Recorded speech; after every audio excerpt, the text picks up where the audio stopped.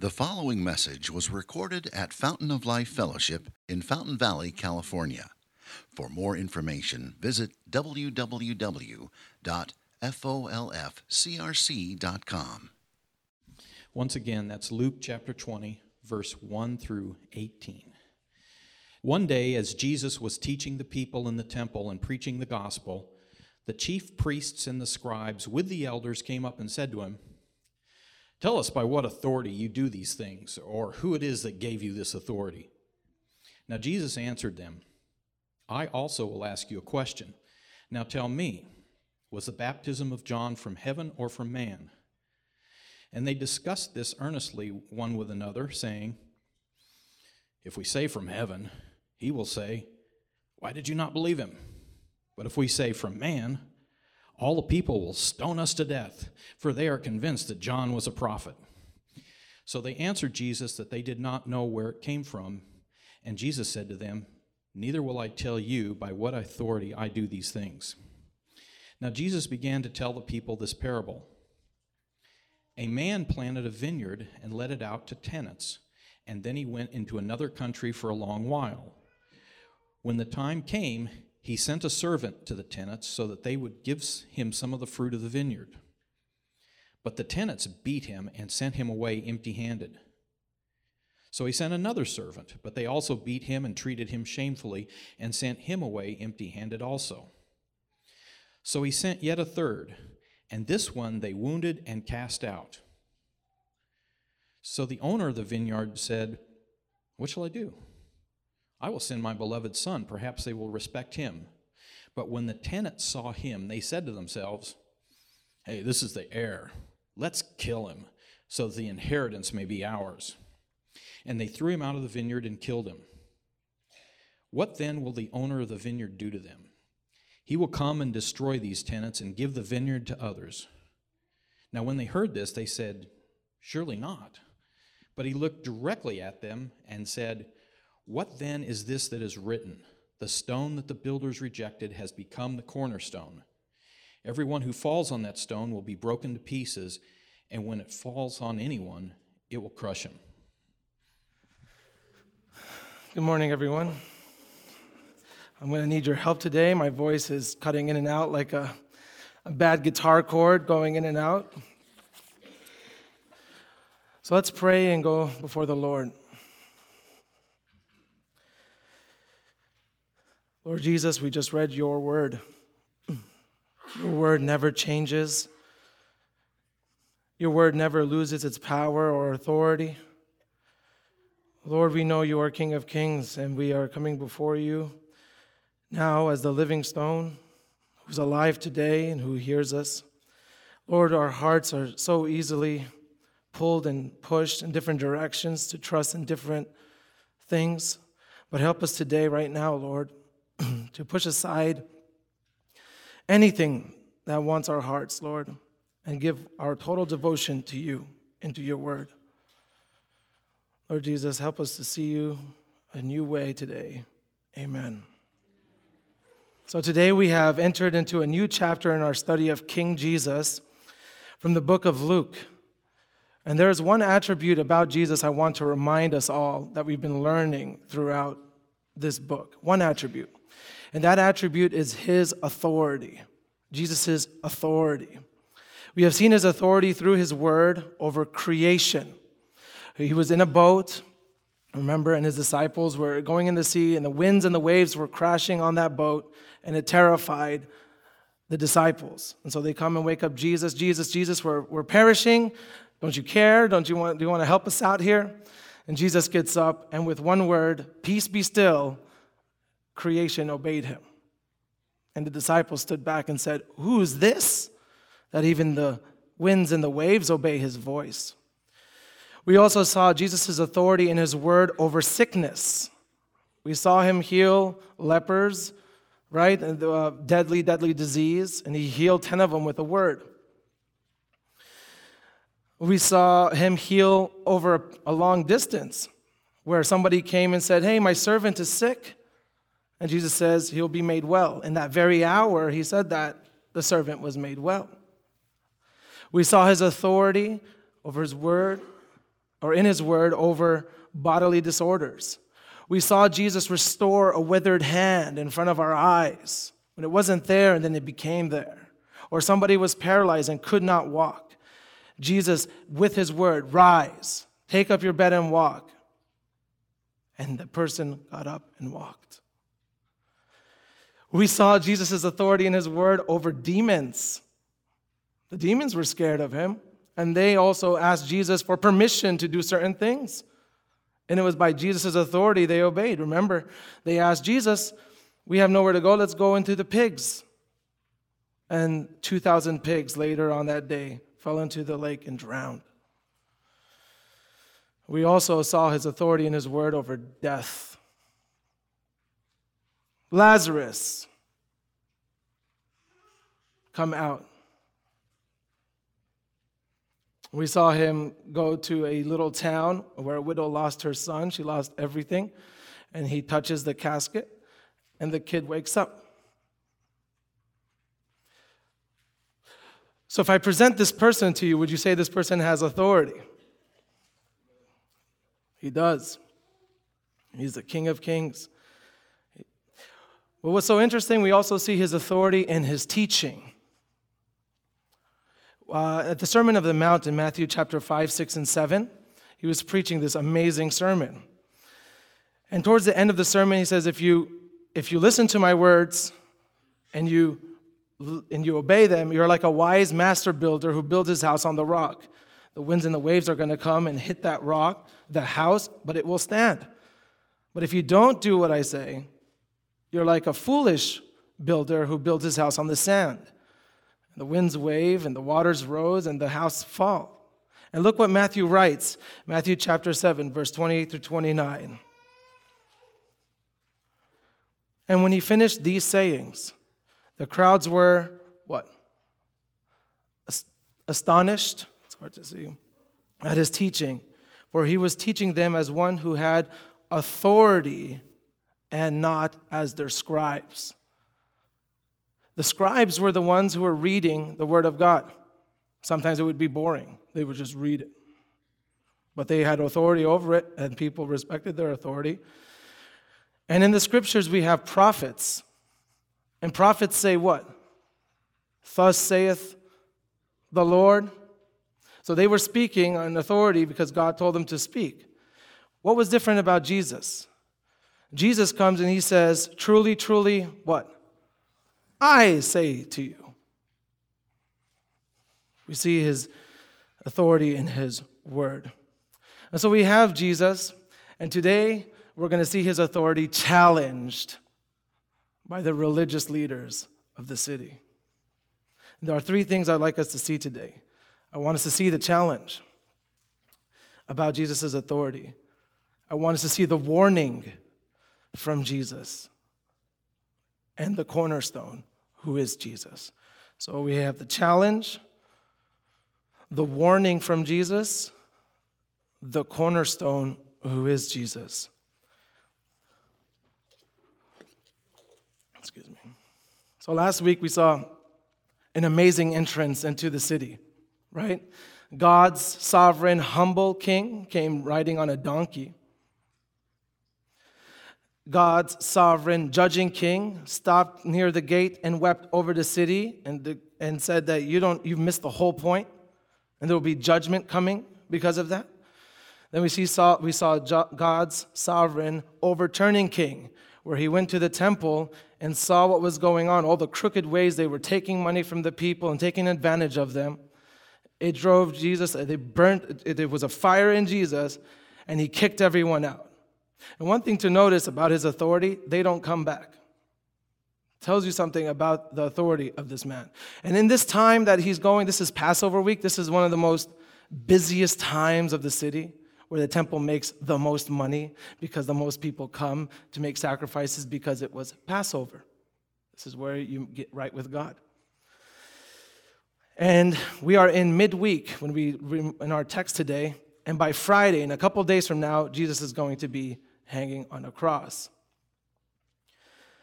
So after clearing the temple It says that the people were hanging on Jesus' words, but the religious authorities wanted to kill Jesus, but they couldn't. So as the people were hanging on Jesus' words, the religious authorities wanted to find a way to hang him. You see the tension. And so here we are in verse 1. One day, as Jesus was teaching the people in the temple and preaching the gospel. So just stop right there. Luke doesn't tell us more about what he's teaching because you should already know by now. There's nothing new that he's been preaching here. Ever since back in chapter 4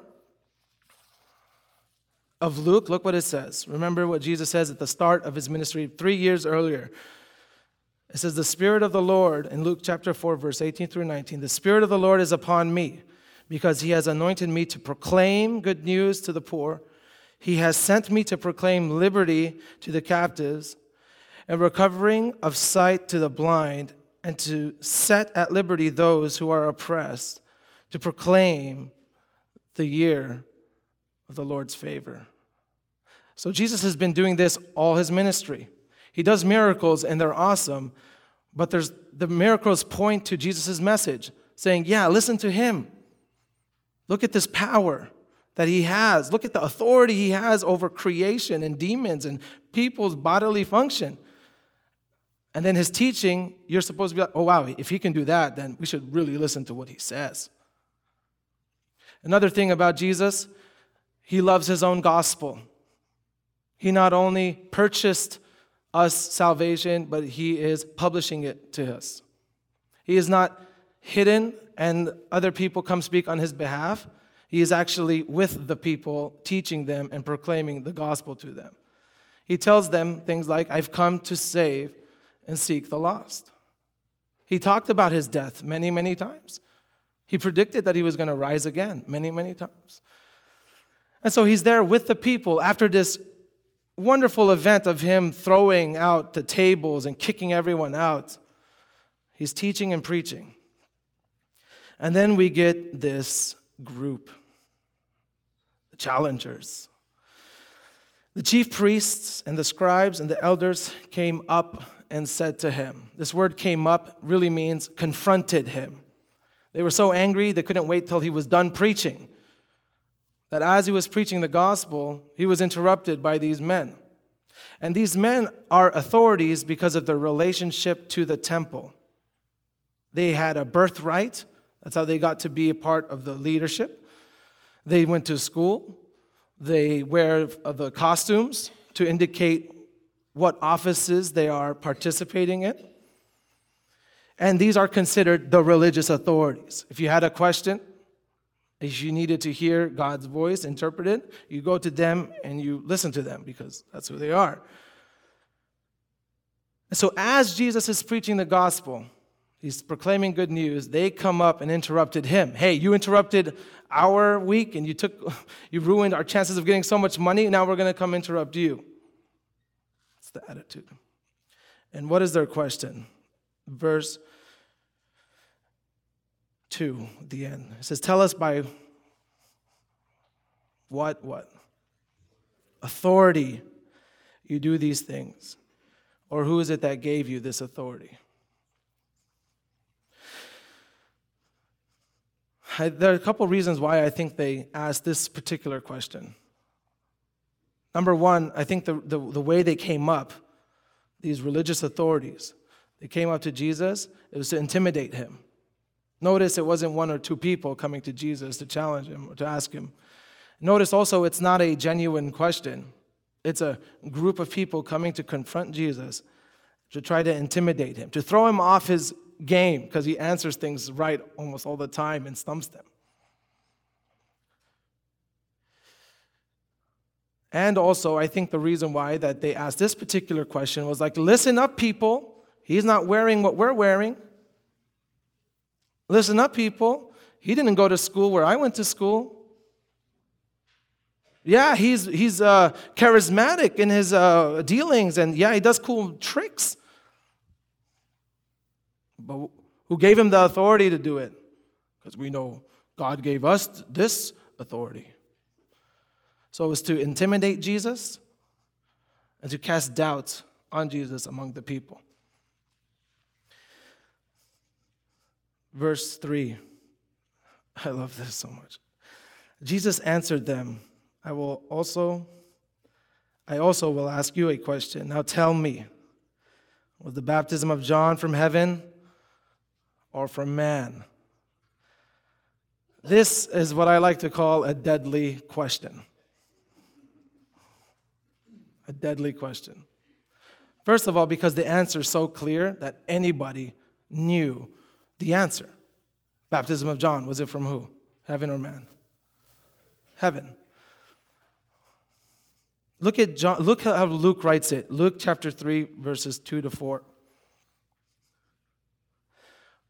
What's the first couple words?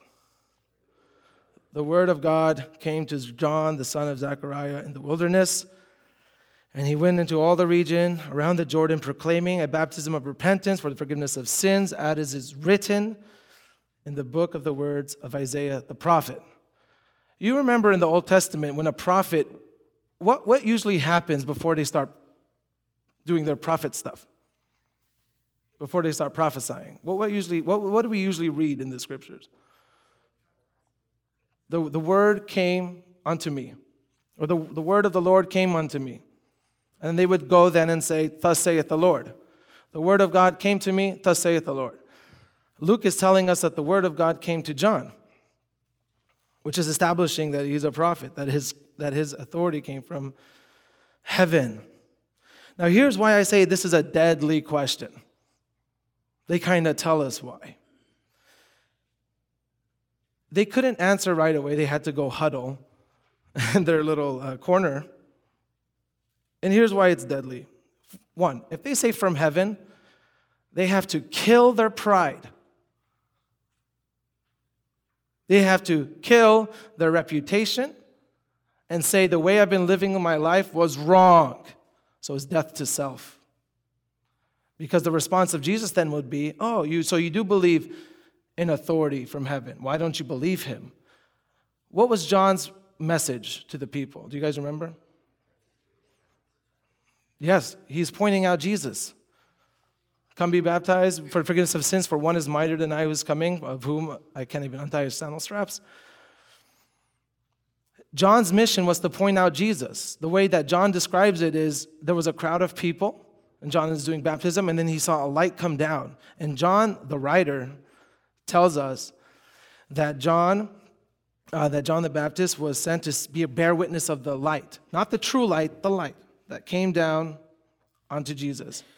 And John's purpose was to say, that's the Lamb of God that takes away the sin of the world. This dude. There was no spotlights back then. So John had to go over and point. And so John in the gospel says, that little action was the reason why you and I believe today.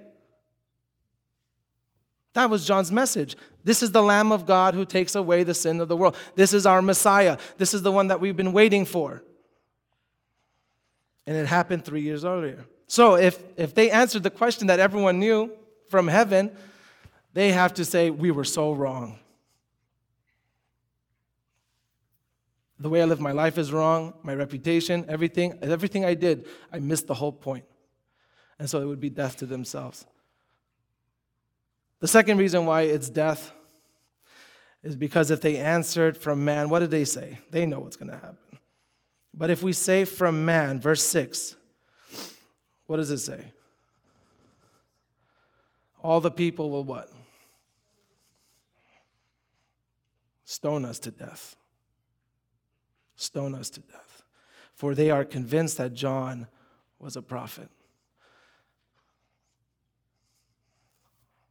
And Jesus is standing there, and the Pharisees are standing there, and all the people are there, and it's just, how come they're not answering? This is an easy one. My kid can answer this one. Look at these guys. They're sweating.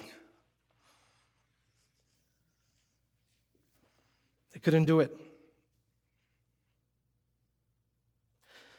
Does pride keep you from trusting in Jesus? Does your reputation among people, your friends?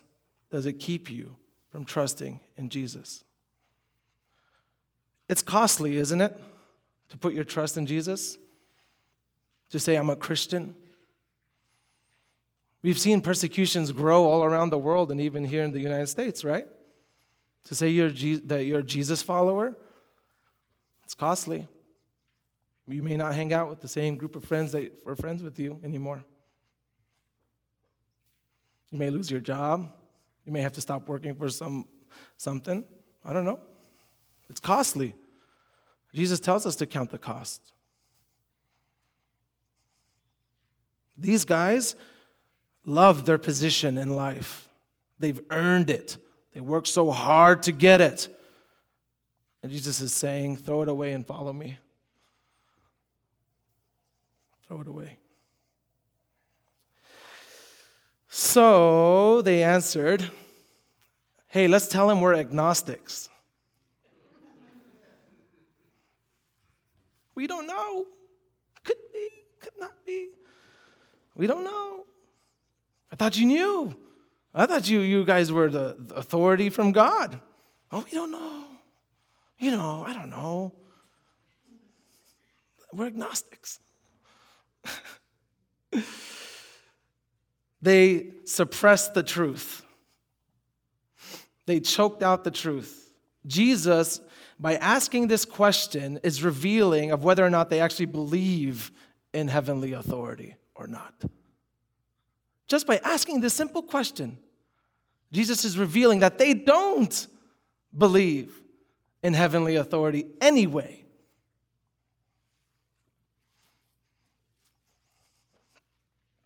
So that's the challenge. And Jesus wins. So the religious leaders couldn't answer Jesus' question because of two things. I'll just say it again. Pride and fear. Don't let pride and fear stop you from putting your trust in Jesus. We've seen so much. We've heard so much. Enough. Make a decision now. Here's the interesting thing, and it's scary, but this is what the word says. Jesus responds to them who are choking the truth, who are pushing away, I don't know, I don't want this question, it's too deadly for me. Jesus then turns around and says, neither will I tell you by what authority I do these things. I have nothing more to say to you. It's so amazing that Jesus has his hands open all day long. For the last 2 years, we've been studying the book of Luke. His hands are open, come. One day, he's going to close his hands. I have nothing more to say to you. You've seen what you needed to see. I have given you enough evidences, enough reasons to come to me. To put your trust in me. To bow the knee to me. I am your king. I am the king, whether you believe it or not. Just the same way the sun is the sun, whether I believe it's there or not. So he's done with them. And now he shifts his attention to the people. Okay, that was the challenge. Now we're going to hear a warning from the King of Kings. Are you guys ready? Oh, boy. And he began to tell them a story, a parable. A parable is an earthly example of a heavenly truth. This is one of the last parables that Jesus is going to give. And he's giving it to them. And this is what he said. A man planted a vineyard and let it out to tenants and went into another country for a long while. Stop right there. Already, the people, their ears are perking up. Jesus is using a parable about our history. We know who the man is. The man is God. The man is God. Isaiah chapter 5 talks about this and tells us the man is God. And the vineyard, we know who those are. That's us, the people of God. Wow. And the tenants, those are our religious leaders. He's telling a story about us. Okay, come on, guys, listen up. Let's hear what he says. Oh, boy. When the time came, Let that sit for a moment. When the time came, there will be a time where Jesus, God, Holy Spirit, all that, our Holy Trinity is going to come and look for fruit. The payment. When the time came, he sent a servant to the tenants. All right, who's the servant guy? Can you guys guess? Prophet. Very good. He sent a prophet or a servant to the tenants so that they would give him some of the fruit of the vineyard. What did the tenants do in the story to the first guy? Beat him. And sent him away empty-handed. Now, as a businessman, what would you do? A businesswoman, what would you do? You have an employee, he's running something for you, and you sent someone there to go, you hired another person to go and collect, and instead of collecting, they beat him up and sent him back to you with nothing. I mean, it'd be very easy to be like, hey, call the cops, like, let's do this thing, let's go to the court, I'm suing you now, what are you doing? You can't just beat up somebody. But the man in the vineyard, Jesus is painting a different kind of person. God the Father is patient. Look what he does. And he sent what? Another servant. Another servant, number 2 now.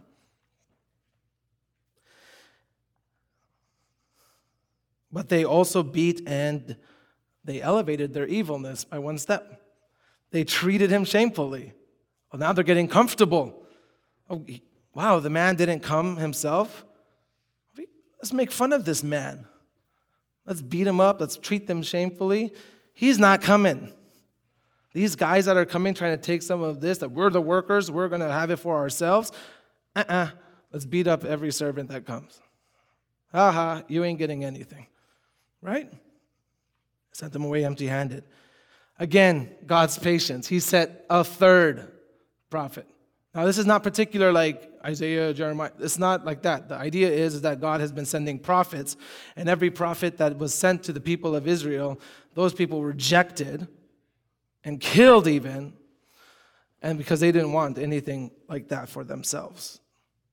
They didn't want no prophet. They didn't believe the prophet. Even though they say in later generations, oh, we're not like our parents. We won't kill the prophets. We love the prophets. Right? I'll keep going. The third prophet, they wounded and cast out. Then the owner of the vineyard said, what shall I do?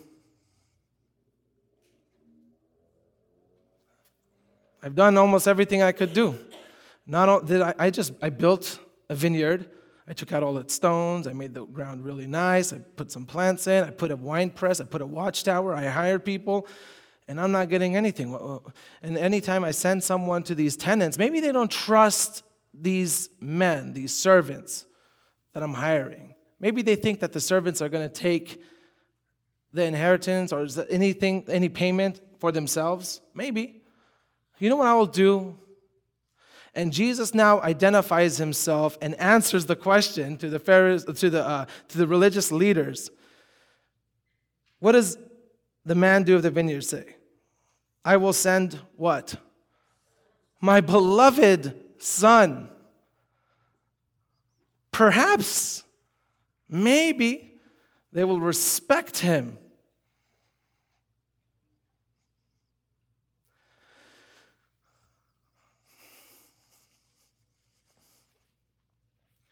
Look what happened. When the tenants saw him, they said to themselves, what? What did the tenants say when they saw this son coming? This is the heir. They were able to identify the heir. The religious leaders knew who Jesus is. Jesus is saying, you know who I am. Let's not play games. Jesus doesn't play games. In this parable, he's telling them, you know who I am. And then he takes it a step further and reveals their attitude towards him. Well, what happens? They say, this is the heir. What does the tenant say in the story? Let us what? Kill him. Jesus is predicting his own death. He's he's taking their hearts out. These religious leaders, he takes their heart out and puts it on like a stand and for everyone to see. This is what they want to do. They want to kill me. And not only that, so that the inheritance may be ours. We deserve this land. We're going to keep it for ourselves, and we're going to do things the way I want to do it. I don't need an authority over me. I am the authority. This is the attitude that they're having. And if anyone thinks that they're just going to come in here and take the authority away from us, we're going to kill him. This is an attitude of a prideful heart. Remember, it's easy to keep Jesus as good teacher. But king? Can you do it? If he asks you to do something, is he king or is he just a good teacher? Maybe I'll take his advice, maybe. So he's exposing their hearts, these religious leaders. What will the owner of the vineyard do to them? So he's using this parable to warn, because look, listen.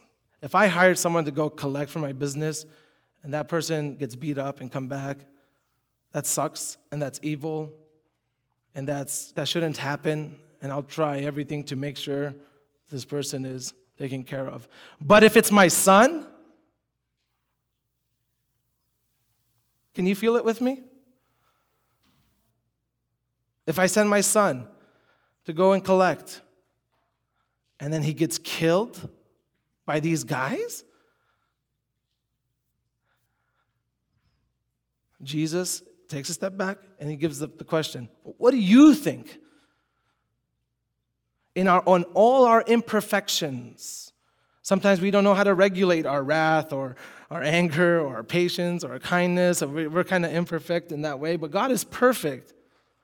And we have offended him. And Jesus is saying, what do you think he's going to do? And Luke tells us, Jesus tells us, he will come and what?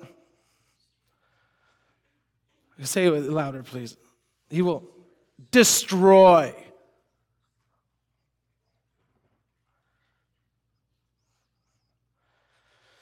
Destroy those tenants and give the vineyard to others.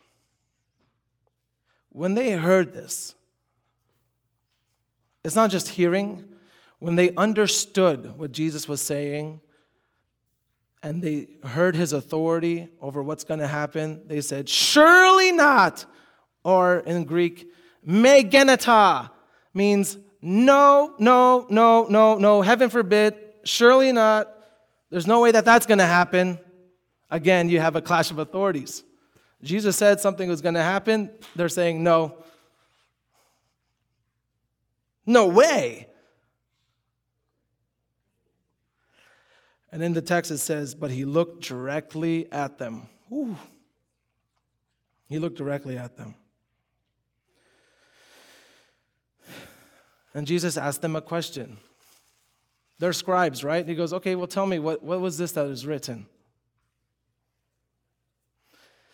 And then he's now quoting from Psalm 118. Psalm 118. And he says, tell me, what was this written? The stone that the builders rejected has become the cornerstone.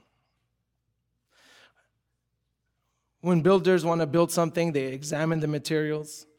And when a material doesn't meet their expectation, they put it to the side. They don't use it. They don't want it. They want the thing that meet their expectation. And in Psalm 118, there's a story about King David, who God anointed to be king. But as he's going up to be the king, he's met with so many opposition and hatred. And it's so hard for him to go to his position, although God anointed him to be king. He was rejected. But in the Psalms, it's saying that God is making him the cornerstone. And so Jesus is saying that psalm is not about David ultimately, it's about me. I am the cornerstone.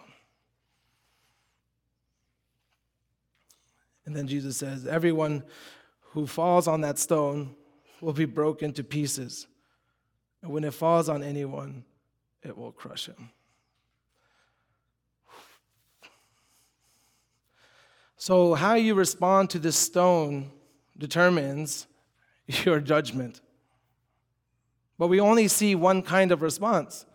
The response here is somebody who is not sure about Jesus. The "we don't know" attitude.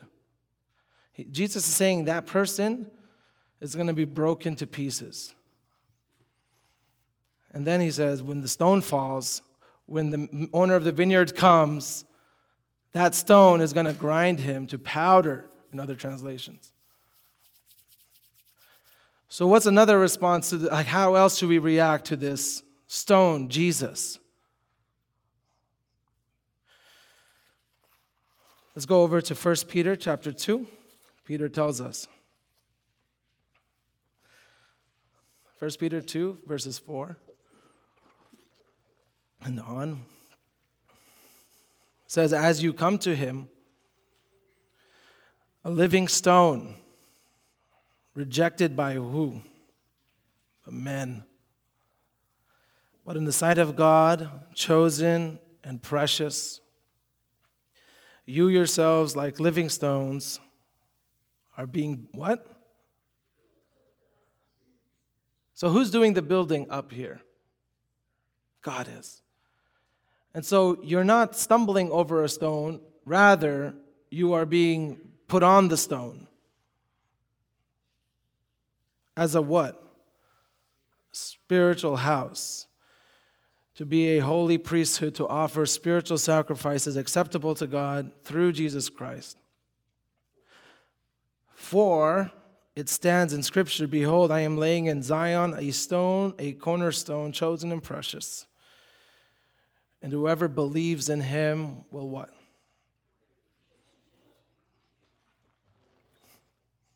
So there's two ways to react to this cornerstone. Either you trip over him, and then you tripping, the stone is going to, I almost tripped, then the stone will come and crush you. Or you are being built onto Jesus. You're becoming a spiritual house. You're offering spiritual sacrifices acceptable to God through Jesus Christ. See, the temple they weren't really offering sacrifices that were acceptable to God because they were all wrong about who the cornerstone is. They were building their whole idea on themselves and their perception and their own authority. And Jesus is saying, none of that anymore. It's me. It's me. I am the cornerstone. I am the most important stone to what God is doing.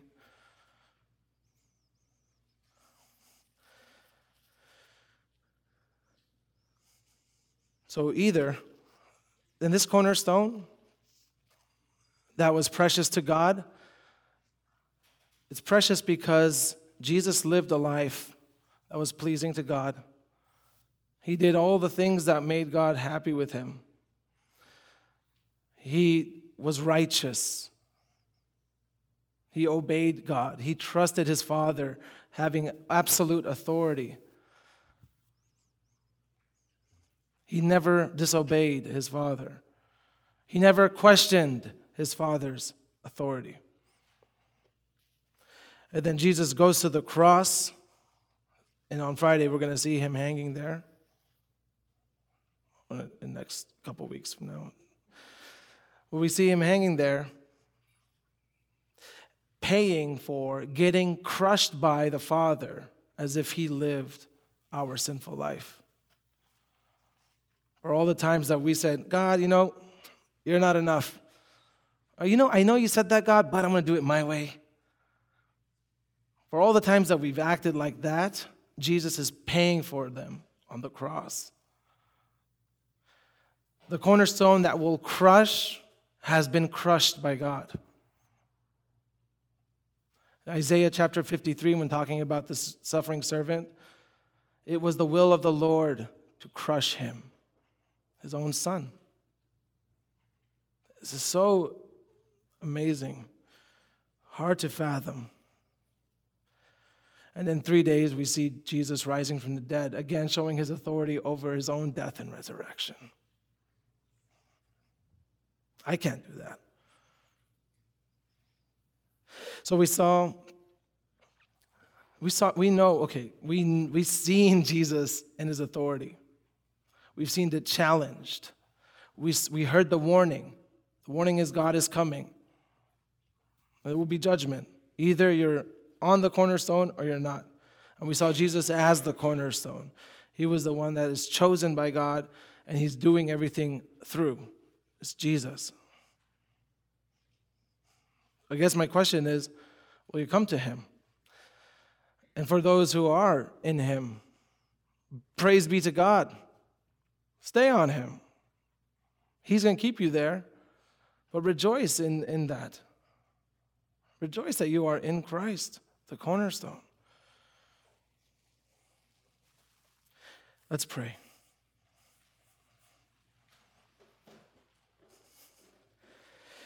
Lord Jesus, you are the cornerstone, you are the rock. You're not easily moved, you don't change. You are the plan of God for us, salvation for us. You are a redeemer. You went to the cross and you were crushed for our sins, so that if we believe you and trust you and put you as our King, that we will be built on you. Lord Jesus, I pray, Lord, that this would be a reality in our lives. Lord, help us not to count things more worthy than you or count things in more authority over you. Help me, help my brothers and sisters, Lord, to not have our hearts waver from here to there, but to be so steadfast and so sure about your authority in our life and in our words, our interactions, and everything that we do. Because ultimately, Lord, we want to bring you glory. We want to bring you praise. And we do not want to be put to shame. We thank you for your word that's given to us. We pray, Lord, that it would be imprinted on our hearts and minds. And be with us as we continue to worship. In your name I pray. Amen. Thank you for listening, and we invite you to visit us Sunday mornings here at Fountain of Life Fellowship. For more information, visit www.folfcrc.com.